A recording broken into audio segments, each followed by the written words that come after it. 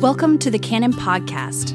My name is Sasha Labonte. Today is day 10 of our 40-day journey through Matthew. Today, I'll be reading Matthew 6, 9 through 15. Pray then in this way, Our Father in heaven, hallowed be your name. Your kingdom come, your will be done on earth as it is in heaven.